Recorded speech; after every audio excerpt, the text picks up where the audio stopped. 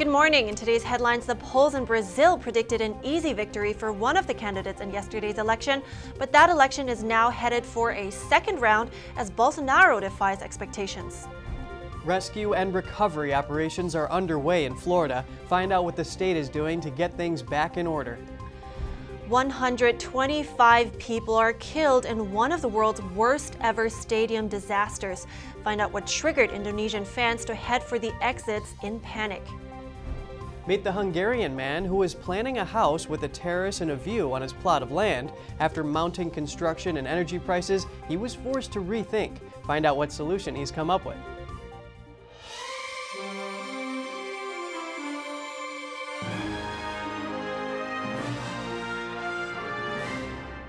Good morning. Welcome to NTD. I'm Kevin Hogan. Good morning, and I'm Evelyn Lee. Happy Monday, October 3rd today.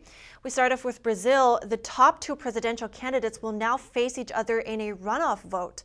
This after neither got enough support to win outright in yesterday's election. NTD's Daniel Monahan has the story.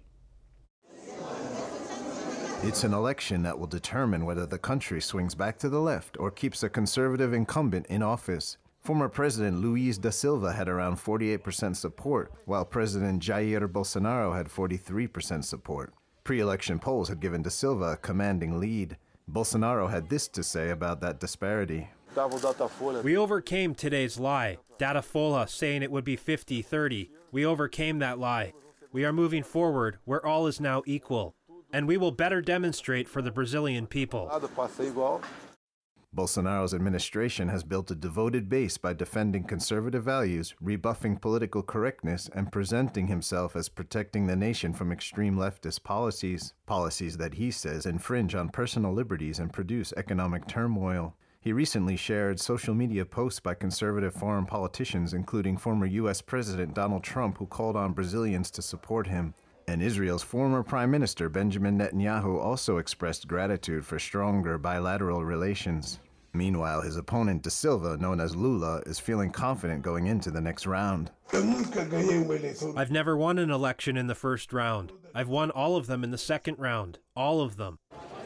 Da Silva was once a metal worker who rose from poverty to the presidency. He built an extensive social welfare program during his 2003 to 2010 tenure. He is also remembered for his administration's involvement in vast corruption scandals that entangled politicians and business executives. Da Silva's own convictions for corruption and money laundering led to 19 months imprisonment. The Supreme Court later annulled da Silva's convictions on grounds that the judge was biased and colluded with prosecutors. Meanwhile, Bolsonaro urged his compatriots in the runoff to consider how policies will shape Brazil's self-defense, freedom, and freedom of religion. The second round vote will be held on October 30th. Daniel Monahan, NTD News. And now we want to bring in Marcos Schottges for more on this live. He's the editor-in-chief of Epoch Times Brazil. It's good to have you, Marcos. Thank you for having me, Evelyn. Well, many do see the candidates as being from two very opposite ends of the political spectrum. So should Lula actually be able to take Bolsonaro's presidential seat now in the runoff election, what do you expect him to change first?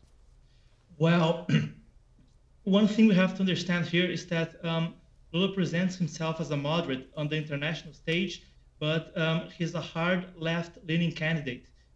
He has ties to Fidel Castro. Well, Fidel is now deceased, but he has ties to the Cuban regime, the Venezuelan regime, and to the Nicaraguan regime. So what I imagine him to change first is that he'll probably make Brazil a country more favorable to dictatorships throughout Latin America and Africa, as it has been under his mandate. The last time he was president from 2003 to 2010, and I also probably expect him to go back in some way to the kleptocracy scandals of the past.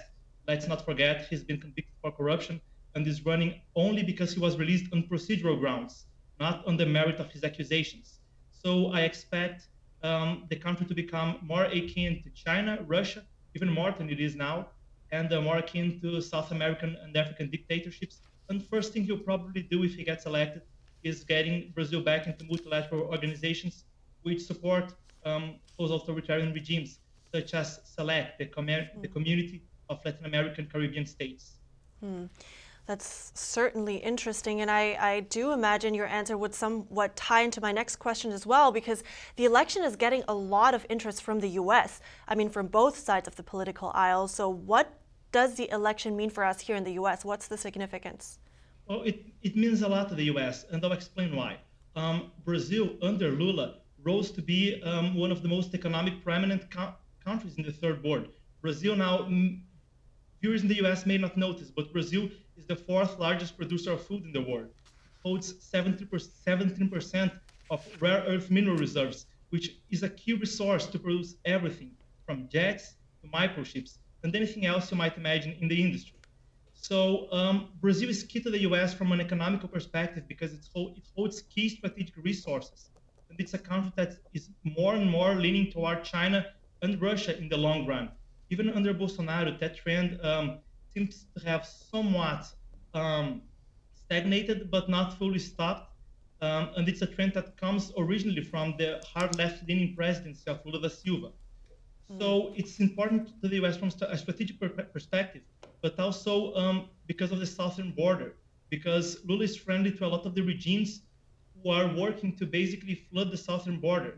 A recent report by the Center for a Secure Free Society, a respectable U.S. think tank, was talking about how 25% of the cocaine trade in the world goes through the Venezuelan regime, the Cartel de los Soles, as it's called. So it has these two main strategic implications. It will probably give the U.S. a region that's more and more aligned to China and Russia and less aligned with their interests. And it will also probably have consequences on the southern border, with Lula supporting many of the regimes who are sending migrants and drug traffickers there daily. Wow, yeah.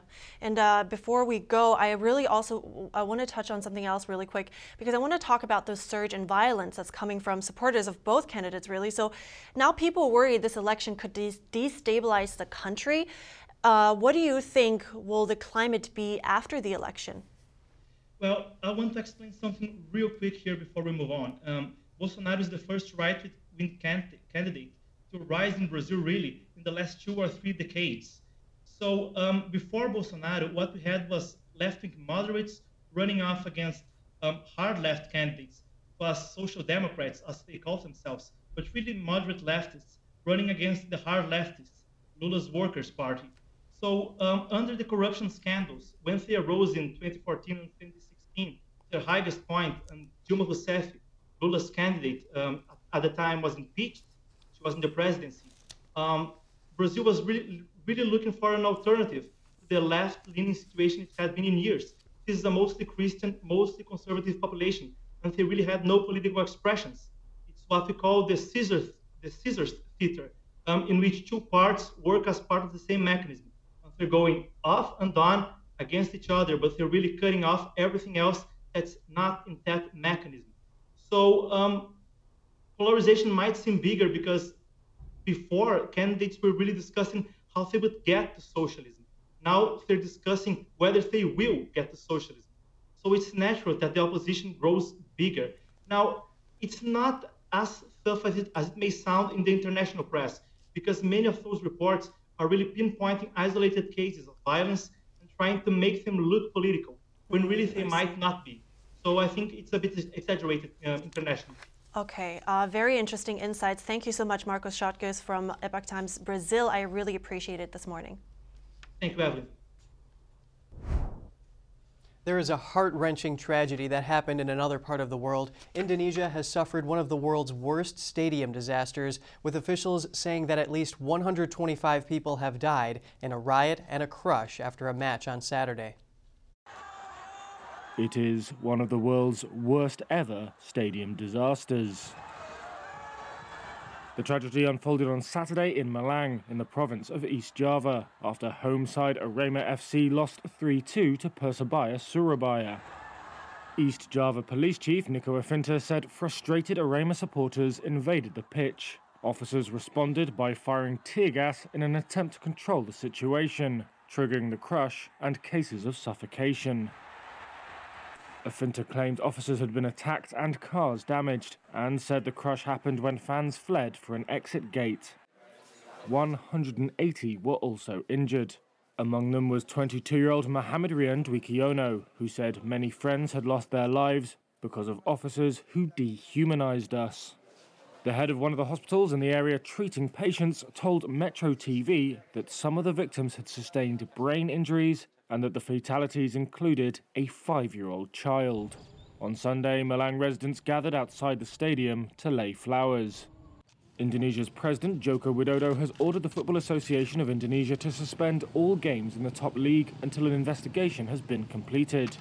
World Soccer's governing body FIFA has requested a report on the incident from Indonesia's PSSI Soccer Association. In its safety regulations, FIFA specifies that no firearms or crowd control gas should be carried or used by stewards or police. East Java Police did not immediately respond to a request for comment on whether they were aware of such regulations. Officials say 17 children, including a 5-year-old, were among those killed in the stampede.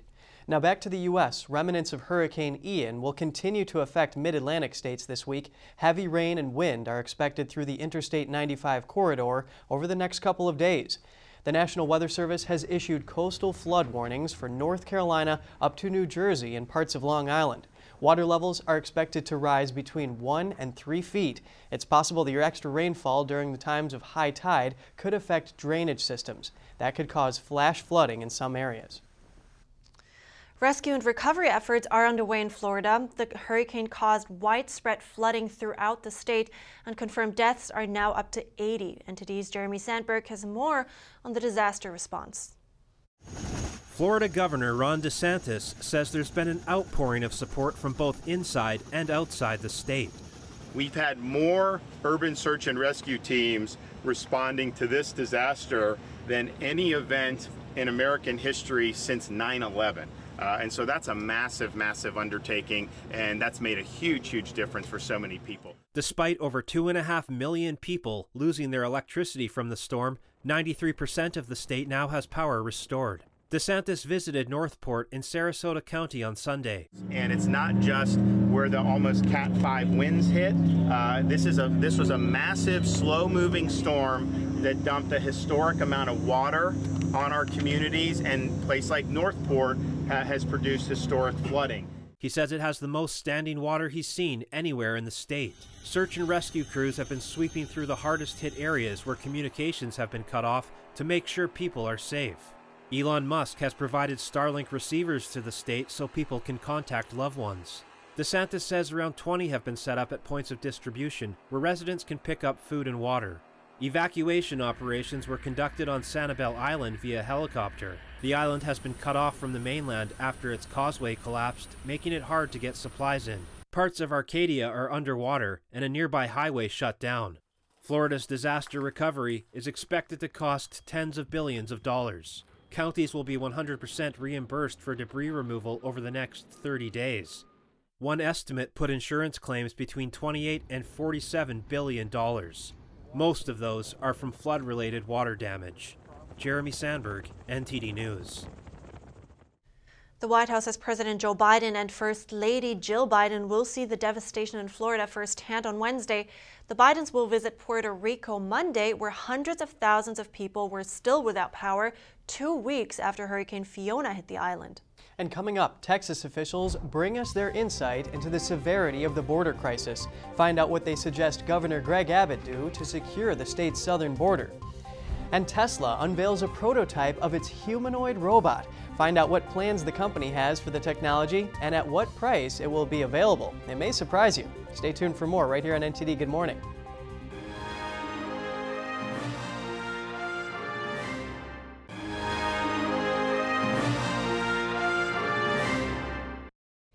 Good to have you back. Trouble down south. For the first time ever, arrests at the southern border have exceeded 2 million in one fiscal year. In August alone, there were over 200,000 apprehensions. A county attorney and a county sheriff from southern Texas share what they are dealing with on the ground. Here are the details. The Dallas Jewish Conservatives, an events-based political organization, hosted a panel on the border crisis on Sunday. Among their speakers were Kinney County Attorney Brent Smith and Goliad County Sheriff Roy Boyd. Here's what they had to say about the severity of the border crisis in their counties. We have so much human trafficking, human smuggling, evading arrests, stash houses. Right now in the county, we have over 7,000 criminal offenses that are being prosecuted. Wow. That's criminal trespass and the ones I just named. So our judicial system is slammed. I think before the border crisis, we would have 6 cases a month. And now we're at about 400 to 500 a month. Kinney County has a population of just 3,000. It sits on the border with Mexico near Del Rio, Texas. Goliad County has a population of 7,000 and is situated between San Antonio and Corpus Christi. The cartels ruthlessly control the border, and they make sure that everybody who comes through that border pays them their money. And if they don't, they kill them. And how do we know that? Because they found train car loads of dead people in Mexico that had tried to sneak across the border without paying the cartel. Here's what the county attorney suggests Texas Governor Greg Abbott do about the border crisis. Under the Constitution, under Article 1, every state reserved the power to self-defense if actually invaded or threatened with imminent harm. That's what the disaster declaration that we're talking about, the invasion declaration we're talking about does. Governor Abbott can invoke that Article 1 authority and secure the border. It's not on the basis of immigration. He's not enforcing immigration law. The speakers are asking Texans to pay attention to the border crisis and ask their lawmakers to take action. Reporting by Allison Lee, NTD News. In a very different story now, United Airlines is pausing service at New York's JFK Airport at the end of October. Just weeks before that, the airline threatened to pull service from the airport if the FAA did not give it additional slots. United Airlines resumed service to JFK in March 2021 after a 5-year hiatus. The airline says the halt in service is temporary, but won't say how long it will last. It comes as a busy winter travel season is about to begin, but United says its schedule at JFK is too small to remain competitive. United's 100 employees at Kennedy International will be transferred to nearby airports. United customers who fly through JFK after October 29th will be rebooked. In other news, 3 U.S. postal workers have been arrested in a $1.3 million fraud and identity theft scheme. The Justice Department accuses the postal employees and a civilian accomplice of stealing credit cards in the mail. According to the DOJ, the credit cards were then used at a variety of high-end retail stores in New York and New Jersey. The Department of Justice says 5 other individuals involved in the fraud and identity theft scheme still remain at large. The charges carry lengthy prison sentences if the defendants are found guilty. And OPEC members will consider a proposal to cut oil production by 1 million barrels a day when they meet Wednesday. They will be meeting in person in Vienna for the first time since the beginning of the COVID-19 pandemic. OPEC, along with Moscow-led allies, are collectively known as OPEC+. The group is pursuing the strategy as the economic slowdown has hurt demand. A cut of 1 million barrels per day would be the most drastic reduction in oil production since the pandemic began. OPEC countries are hoping the move will help prop up falling oil prices, but the measure could hurt the global economy. Moving to tech, Tesla CEO Elon Musk on Friday unveiled a prototype of a humanoid robot. The electric car maker looks to produce millions of units and sell them for less than a third of the price of a Model Y. Our goal is to make a useful humanoid robot as quickly as possible. Optimus is designed to be an extremely capable robot, but made in very high volume, probably ultimately millions of units, and it is expected to cost much less than a car.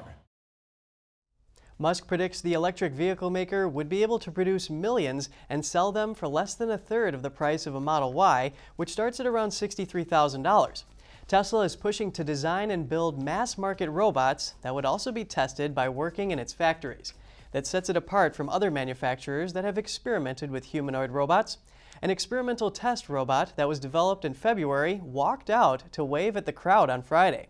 Tesla showed a video of it doing simple tasks such as watering plants, carrying boxes, and lifting metal bars at a production station at the company's California plant. Musk said a more streamlined version called Optimus would be able to walk in a few weeks. He says he expects that Tesla would be ready to take orders for the robot in 3 to 5 years. Musk, who has spoken before about the risks of artificial intelligence, says the mass rollout of robots has the potential to transform civilization and create a future of abundance. But he says it's important that Tesla shareholders have a role in vetting the company's efforts. Up next, a little fishy or not, an Australian man turns rare and memorable catches into displays that anglers can hang on their walls. And meet the Hungarian man who was planning a house with a terrace and a view on his plot of land. After mounting construction and energy prices, he was forced to rethink. Find out what solution he's come up with after the break.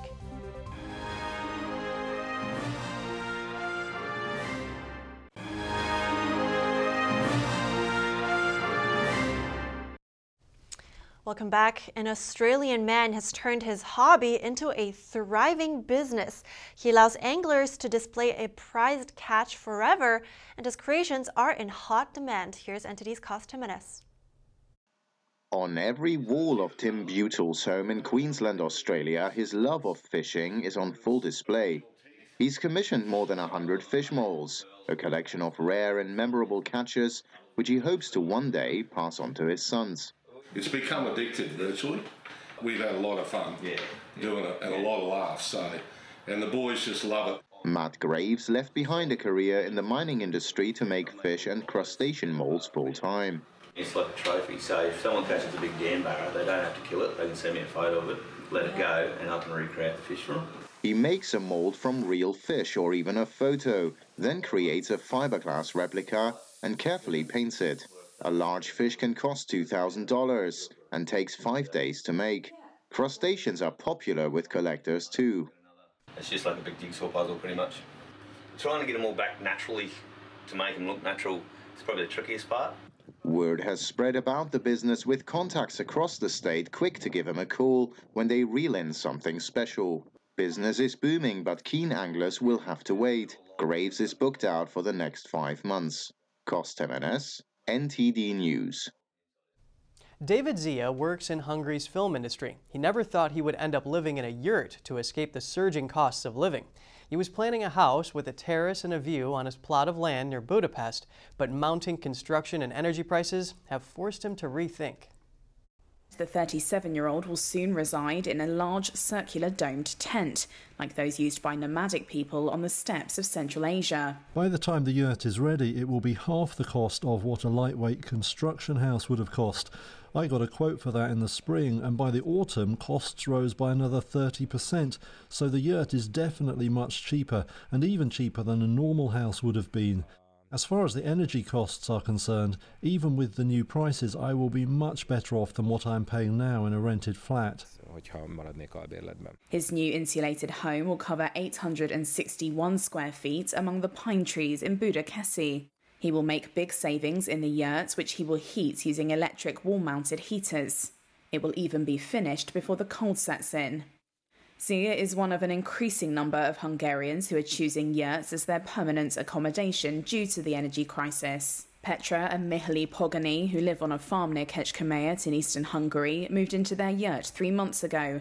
In their former farmhouse, they only heated one room with a wood stove, and even that got cold by the morning. Now they can use a stove and electric floor heating in their yurt, which is kitted out as well as any standard apartment. Petra, who is expecting the couple's first child, says keeping warm is more important than ever. For me, it is a huge relief that even without the floor heating, we have the wood stove, and I have no fear that we will be cold, as I know that the stove will keep us warm. They plan to live in the yurt for years, while trying to save to rebuild their old farmhouse. Yurt builders like Gabor Adorian say their orders have soared. He is fully booked until next summer. It is rising steeply. Some say this will stay like this in the future, probably because many people choose this, not only because of the rising energy prices, but also because of the rise in the construction prices. To build even a smaller house is not possible for less than 30 to 40 million florins, but one can have a yurt up to 80 square meters for less than 10 million florins, and you can furnish it like a family house. He estimates around 1,000 yurts exist in Hungary now, with an increasing number being used as homes. Before, they were used only for tourists or people living off-grid. Building a yurt up to the size of Z's would cost less than $23,400, Dorian said. That's less than a quarter of what a small house would be. He added that yurts are considerably cheaper to heat, as the air circulating in a single round space keeps warm for longer. The largest yurt takes around 3 days to construct.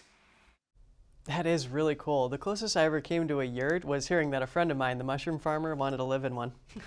I mean, that's a really innovative idea. And 860 square feet, that's pretty big. Oh yeah, absolutely. And it's pretty smart to save on heating costs. You know, Evelyn, when I was living at the homestead, before we got power in the cabin, I heated the place with a wood-burning cook stove.